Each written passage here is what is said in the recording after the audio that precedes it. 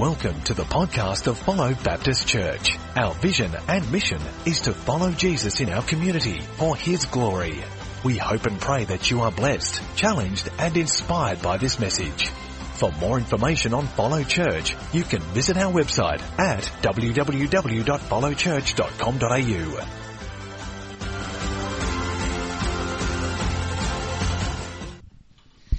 Yes, good morning again, everyone.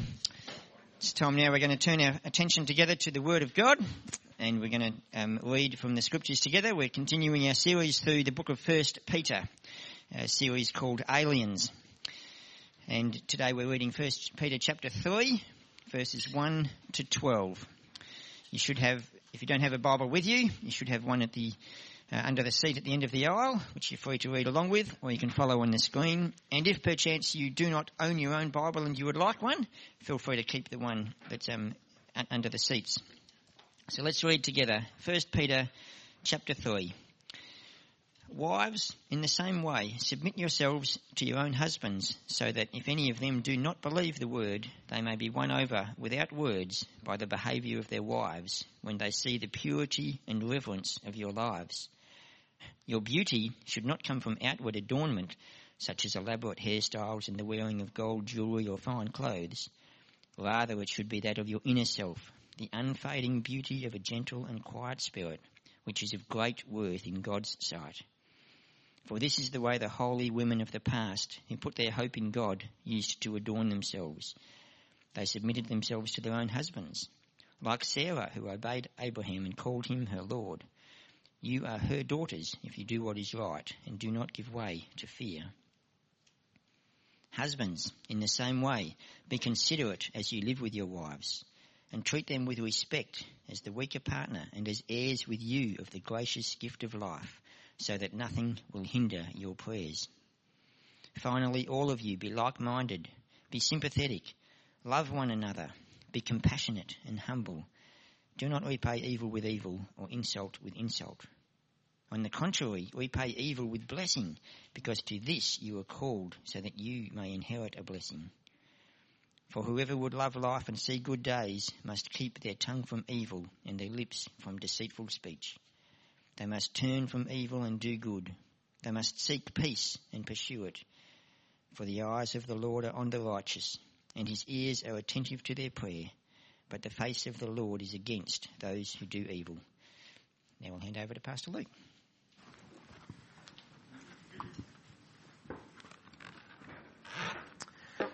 When I was around 10 years old, we had a dog called Reese. Reese was a Kelpie, a breed known to be dogs of high energy and high intelligence. They're working dogs, and our Kelpie was certainly high energy, but unfortunately seemed to have a fairly low brain capacity. One of the things our Kelpie decided it wanted to do is that instead of rounding up cars and sheep, it decided it wanted to round up cars. And one day it went out and it tried to round up a car, and it got hit by a car, and it found out pretty quickly that in that game it would never win. And so it left our family with a difficult decision to make. The decision was we could either put Reese down or we could have his leg amputated. Now, I've learned as a parent that you have many discussions as parents independent of your children, particularly in delicate, difficult situations. And my mum and dad had several conversations when we went around about what to do about this situation, whether they would amputate the leg or whether they would put the dog down.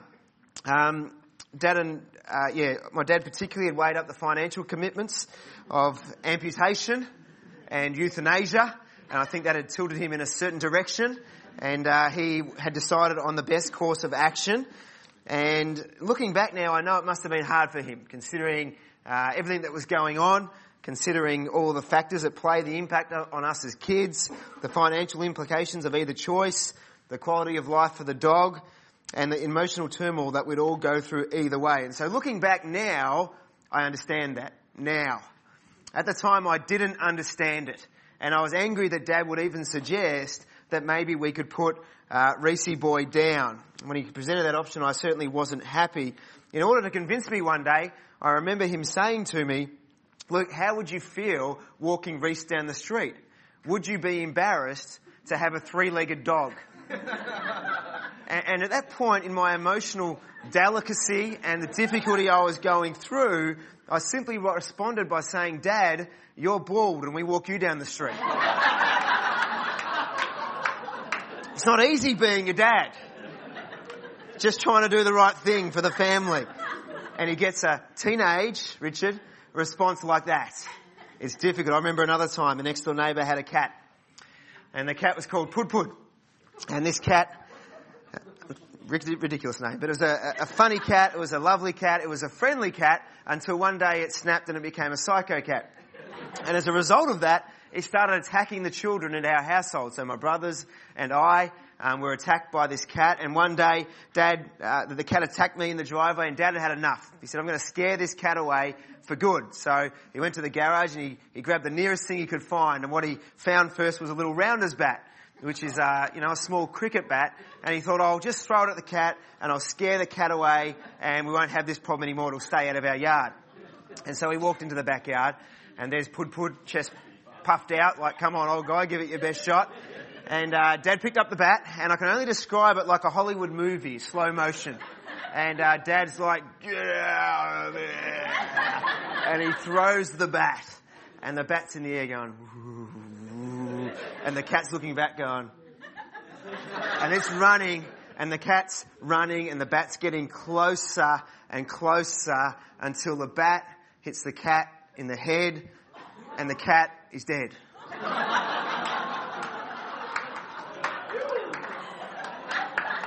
The next door neighbour was a very grumpy lady, and so one of the other neighbours came over, and he said the best thing to do was just chuck it out on the main road and pretend it got hit by a car. Dad decided we knew about that, so that was not a good role modelling. He just killed a cat, that was bad enough. And so he decided to take it to the vet. The neighbour convinced him maybe it was unconscious. So he went down to the vet, and he told the reception lady. She started blubbering and carrying on and treating Dad like he was some sort of criminal. And so he takes this cat into the vet, and he said, is there any chance that the cat's just unconscious? And the doctor pulls out the cat and says, this cat is dead, and drops it back in the box. And so Dad had to go next door to this grumpy old lady. She's dead now, so I can use her name. Her name was Will. And went next door to Will and said, knock, knock, knock. Hello? Hello, Will, it's Paul next door. Hello, Paul. And Dad said, there's been an accident. And Will said, oh, is everyone all right? Dad says, yes, but your cat's not. And went on to describe what had happened. And in the end, it was quite an awkward situation, because for the next few months, many other neighbours had cats, and so every time Dad was out the front, you'd hear them going, here, puss, puss, puss, puss, puss, and they'd be rounding their cats up inside. And so that's my dad, and it's a very troubling story, particularly when we're talking about one of the elders of our church. But I can assure you it was an accident, and I can assure you that in both of those situations, Dad was just doing his very best to protect the family, to do what was best by the family. But it just shows that things don't always work out like we want. And today we're honouring our dads. But no dad's perfect. Some dads have been awful, and there's no excuse for some of the things they've done. But most dads are just fallen, sinful people who are trying their best to serve their wives and their families for the glory of God. And so today is a great day to extend grace. It's a great day to show your appreciation and love for your dad. It's a great day to honour all the dads, but also remember that we have a dad that will never let us down. Despite the circumstances of life, we have a heavenly Father who will never kill the next door neighbour's cat. He'll never betray us. He'll never leave us. He'll never let us down. And so if you're in a difficult situation with your dad, you can take comfort today in the fact that you have a Father that will not let you down. Today's message is a continuation of our current series through the letter of 1 Peter.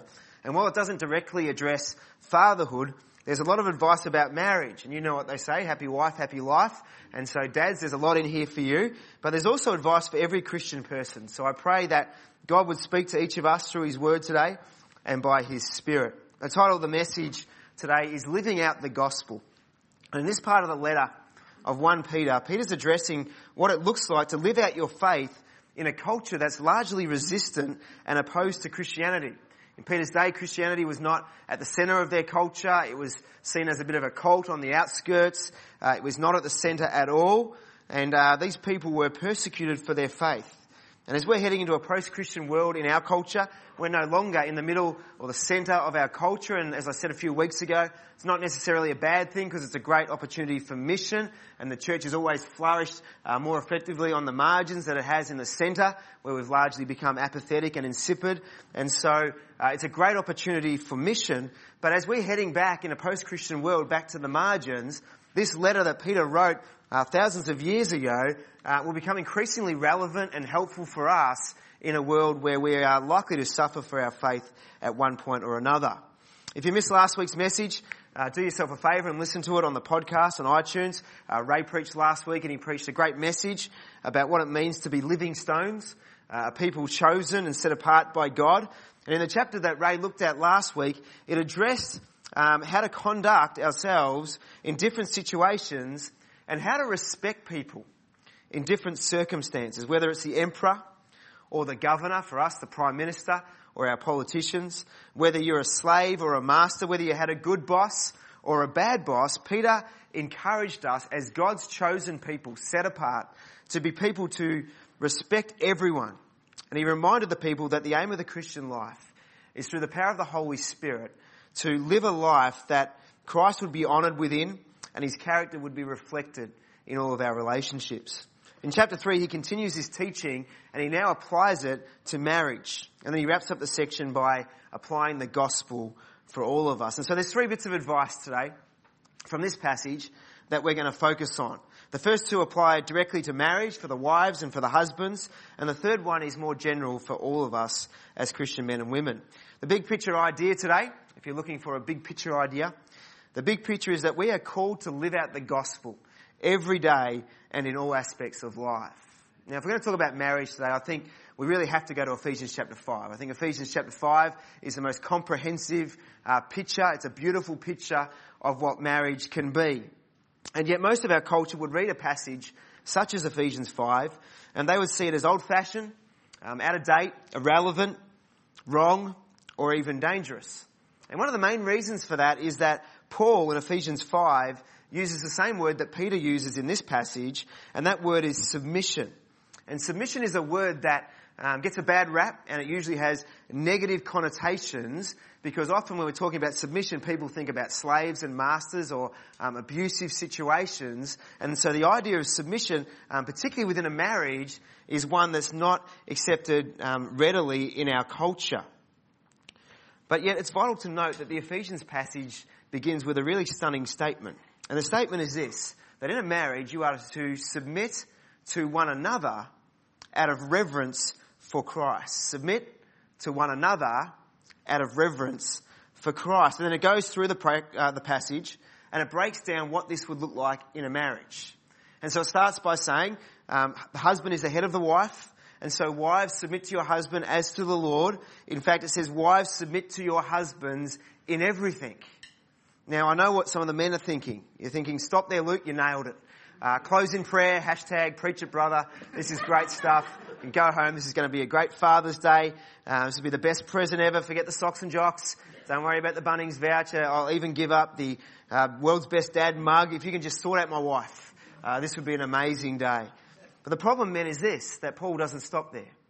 He goes on to say this incredible thing. He says, husbands, love your wives as Christ loves the church. How does Christ love the church? He's literally died for the church. He has laid his life down in an act of radical self-sacrifice. And so this is what he says. He says, husbands, the head of the wife. Wives, submit to your husbands in everything. Husbands, lay your life down for your wives as Christ has laid his life down for the church with radical self-sacrificial love. And let me tell you guys, there's not many women on the planet that are going to have a trouble submitting to or respecting a husband who's laid his life down for them. Because everything he does is with their best interest at heart. Everything he does is because he loves and cherishes and values his wife to see her grow and flourish in everything she does. And so it's a beautiful, stunning picture of marriage, and yet many people, even some Christians, seem to be embarrassed about what God's word says, and they'll step back from this and say it's no longer relevant to us today in our culture. Husbands and wives, I don't think God wants us to step back from this. I think he's urging us to step up into this.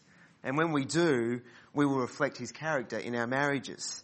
This teaching is still as relevant today as it was when it was written, and we know that's true for a couple of reasons. The first reason is this, that God's word's eternal, and culture changes, and views on what's right and wrong and relevant and all that sort of stuff, that'll shift here, today, tomorrow, the next week, whenever, but God's word remains because it's eternally relevant, and it's relevant in every culture. It's relevant in every era. It's relevant in every socio-economic climate. It's relevant in every geographical location on the planet. And so everything will change around us, but God's word remains. The second reason we know that this teaching on marriage is still relevant is because it's actually living out the very gospel that saves us. You see, the Bible teaches that we as God's people, those that put their faith in Jesus, the Bible teaches that we are the bride of Christ, precious to him.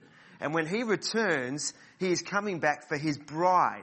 And so Jesus is the bridegroom, and we as his people are the bride. Now, how do we relate to Jesus as the bridegroom? Well, we look to him and we love him, and we serve him, and we honour him, and we love him, and we cherish him, and we live our lives to please him. But how does he interact with us as the bridegroom? Well, he doesn't stand over us, he doesn't dominate us, he doesn't manipulate us, he doesn't abuse us, but he lays his life down in radical, self-sacrificial love. It's a beautiful, stunning picture of Christ and the church, and this is what we call the gospel. And what Paul is saying is that this relationship is the most amazing relationship we'll ever experience in life. To be in that relationship with Christ is what we live for. It's the greatest thing in life. It brings us joy and fulfillment and everything we could ever hope for. And Paul's saying that as we live this relationship out with Jesus is a picture of what we can live out in our marriages. And when we live out this in our marriages where we love and serve one another and submit to one another out of reverence for Christ, the joy we experience in Christ can be realised in our marriages. That's a beautiful thing. It's a beautiful thing to be married and to live in a relationship like that. And so, how are we going with all of that? Because this is what is to be lived out in our marriages. And when we do, people may argue with the theory of it. They may argue with the language of it. But if they look at a relationship that is thriving, where the husband and wife are thriving in their God-given gifts, where the kids are growing up in a respectful way, loving their parents, they will look at that and they'll see something different in us. And this is a great opportunity for us to show the power of the gospel. You see, the gospel's not a relic that we can pick up our Bibles and blow off the dust and it's some sort of old-fashioned book. The gospel's a living hope. We're rooted in Christ. It's incredible. And so the gospel is powerful and relevant in every part of our life, whether it's with our boss, with our master, with our wives, or with our husbands, or in everyday life. And so in our marriages, we can demonstrate that the gospel is powerful. You see, so many marriages are ruled by selfishness. Our society often puts the emphasis on us. We go into a marriage and we want our wants and our needs and our desires met. And we kind of live like it's all about the most important person in the world. And not only that, but I look at a lot of marriages and I see this jostling for power and control. Now, who's wearing the pants in this relationship? Now, if you know our family, you'll know that that's not an argument we have in our house. I wear the pants in our family. It's just that Kim chooses what colour they are, what style they are, and how often I get to wear them. And so there's no argument. But in all seriousness, this constant contest of who's in charge actually works against building a healthy and Christ-honouring marriage. And the Bible provides the alternative. The alternative is to submit to one another out of reverence for Christ as a visible display of the gospel. Our world and our relationships are so full of brokenness, hurt, divorce and dysfunction. It's clear that something is going wrong with the way that we're doing things. And maybe, just maybe, I think definitely, God's word has the answers. Our calling as Christian people here today is not to live according to the patterns and trends of this world, but rather to put our faith in the eternal word of God and to enable the Holy Spirit to empower us to live for him. And we should not be surprised if we do this, that we look incredibly different to the world around us. In fact, that's the exact point Peter's making throughout this letter. He says that we are aliens. That's the name of our series. We are aliens and strangers in this world. And so the way we interact in our workplace, with our boss, with other employees, the way we work in our family, with our kids and our husbands and our wives, the way we work in our relationships in life, it's going to be strange to some people. And that's okay. In fact, that's the way it's meant to be, because Christianity is an alternate reality. Christianity is a radically countercultural way to live. And so Peter picks up on this in today's passage. And the first bit of advice is this. He says, wives, make it as easy as possible for your husbands. I heard a story of a man who died and went to heaven to find two signs above two different queues. One sign said, all those men who've been dominated by their wives, stand here. The line of men seemed to stretch off through the clouds into infinity. The second line, with the sign above it, said, all those who have never been dominated by their wives, stand here. Underneath that sign stood one lonely man. The man who arrived in heaven went over to the man, he grabbed him by the arm and he shook him. And he said, how did you do it? What's the secret? That other line has millions of men and you're the only man standing in this line. The man looked around with a puzzled expression and he said, why, I'm not really sure that I know. My wife just told me that I had to stand here.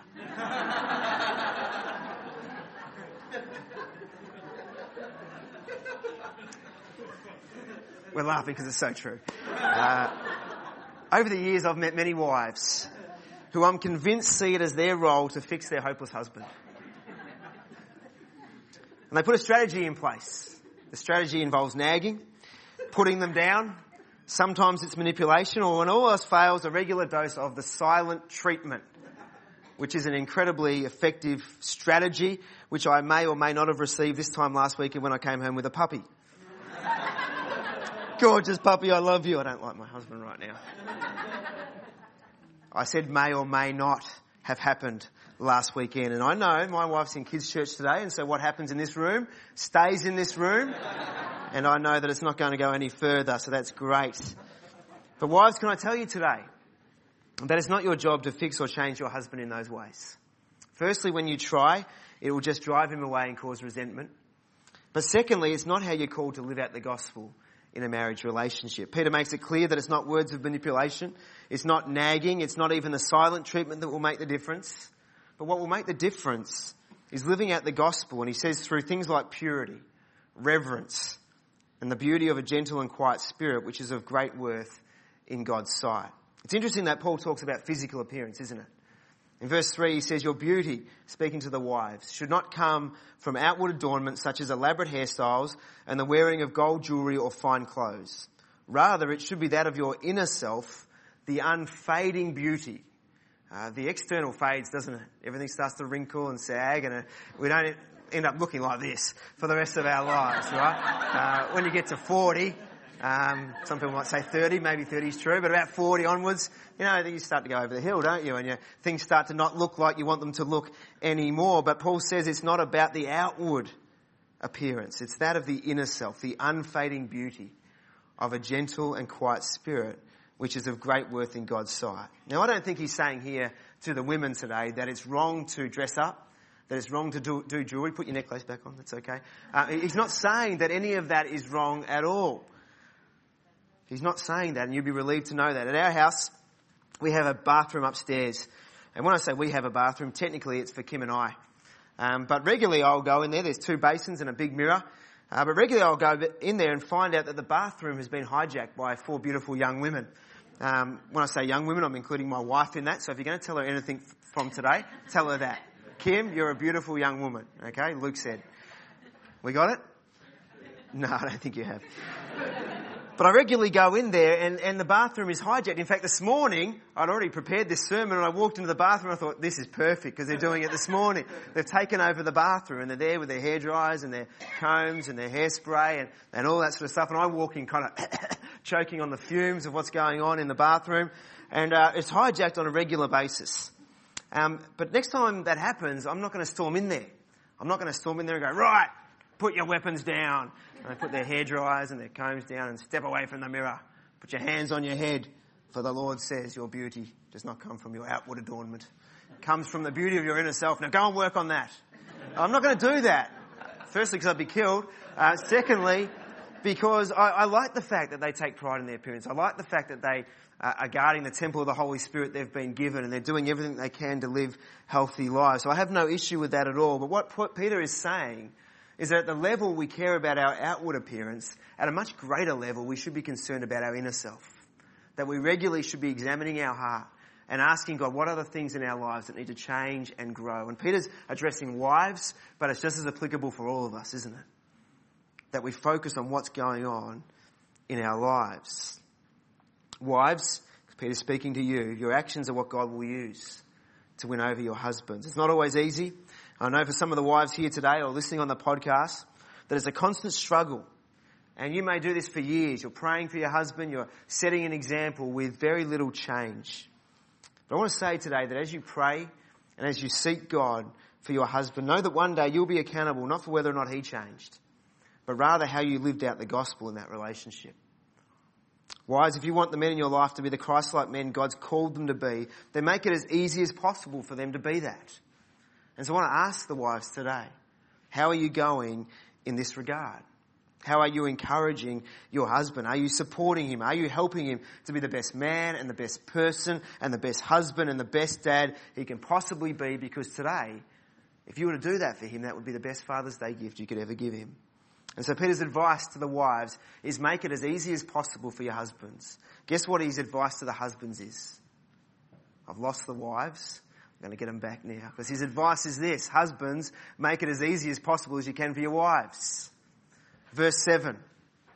Husbands, in the same way, be considerate as you live with your wives and treat them with respect as the weaker partner and as heirs with you of the gracious gift of life, so that nothing will hinder your prayers. Well, you'll notice in this passage, you see twice as much space given to addressing the women as to the men. Now, men, you're probably thinking, yeah, that's because they need the work. That's not the truth. It's actually the opposite.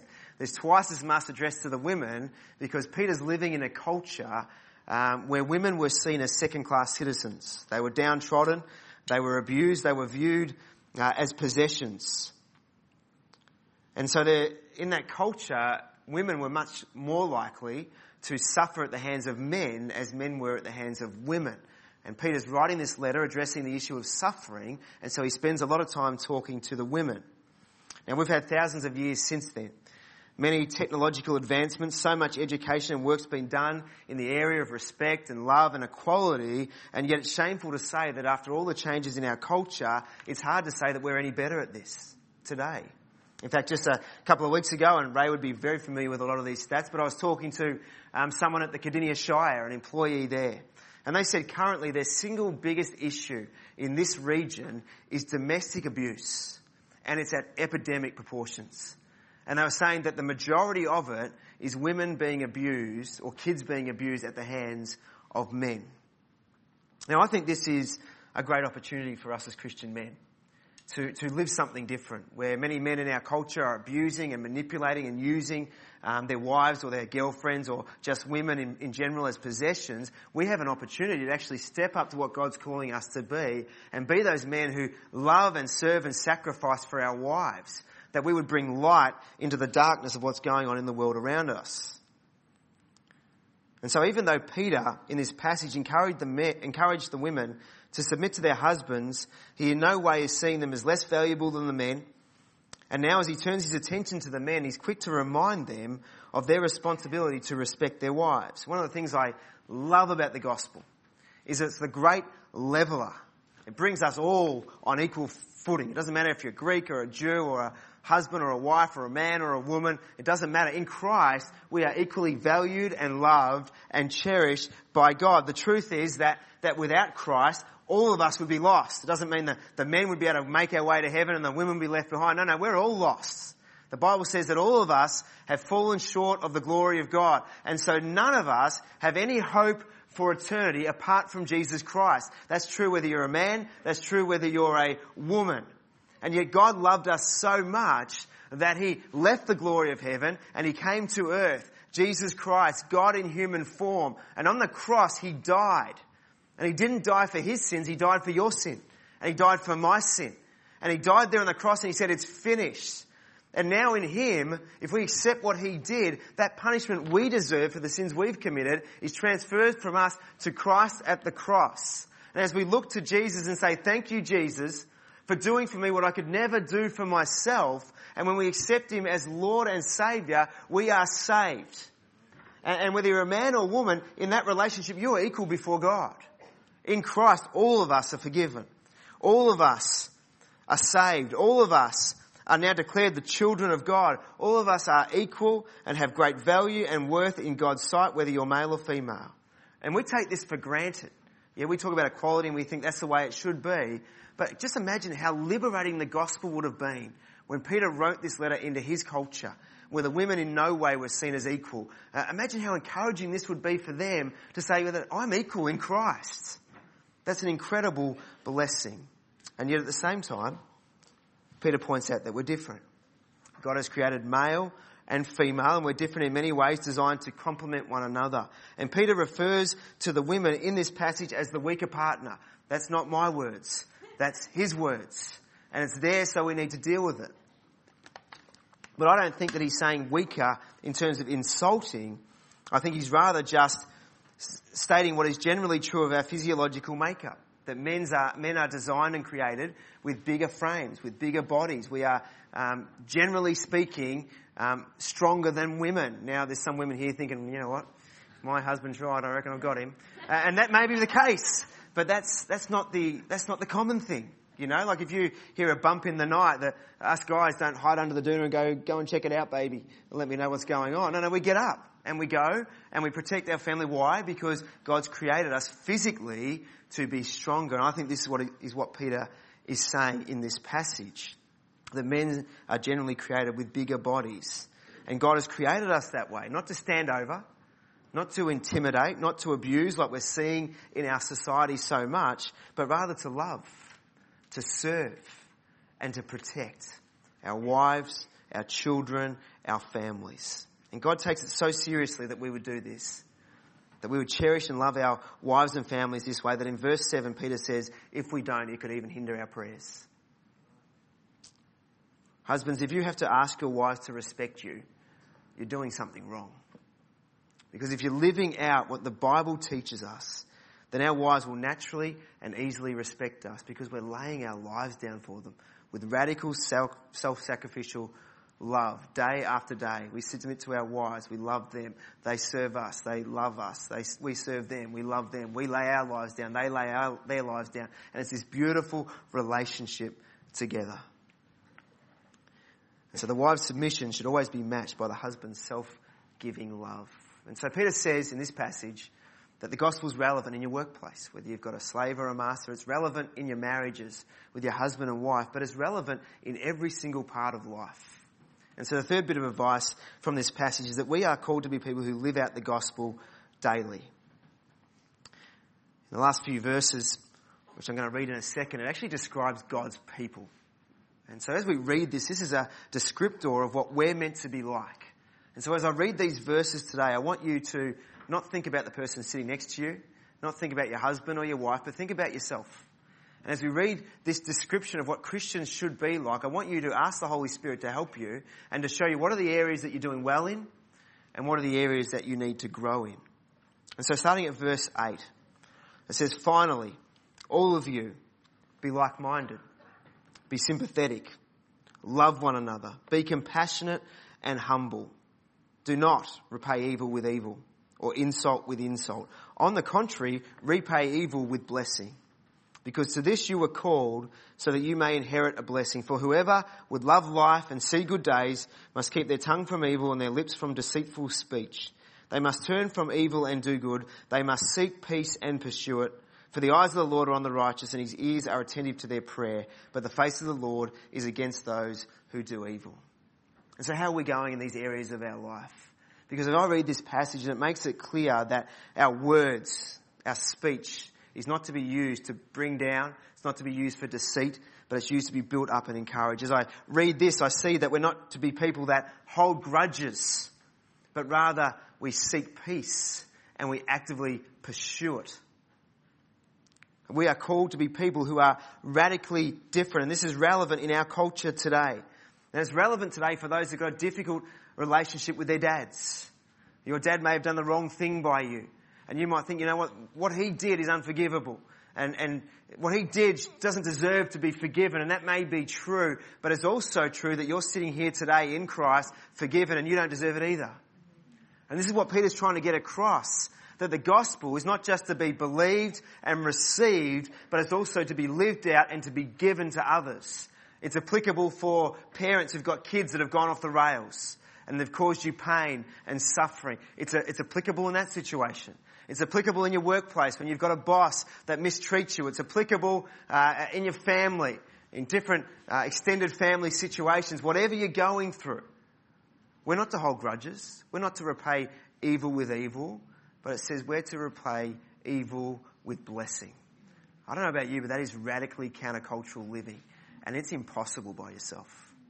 And this is why we need to turn to God in this. We need to rely on the Holy Spirit to help us and to empower us to be people who live out the gospel every day. You see, you read this and it just reminds you of Jesus, doesn't it? That he is compassionate to us. He's been sympathetic to us. He's loved us. He has been humble. He's kept his lips from evil. Even when people were persecuting him, he never responded in anger. He never repaid evil for evil, but rather evil with blessing. He was a peacemaker and he pursued it. The Bible says, freely you have received, freely you have to give. The gospel is not just to be believed and to be received. I think the world's sick of that. Christians who never live it. The gospel is to be received, to be believed, and to be lived out as we give the gospel to other people in radical, self-sacrificial love. And he promises that as we do those very things, he'll be with us. For the eyes of the Lord are on the righteous, and his ears are attentive to their prayer. On this Father's Day, 2016, whether you're a father or a husband, whether you're a mother or a wife, if you're a Christian in any walk of life, I hope you're encouraged not just to believe and receive the gospel, but to live out the gospel to everyone you come across for the glory of God. Let's pray. Lord, we just thank you so much for today.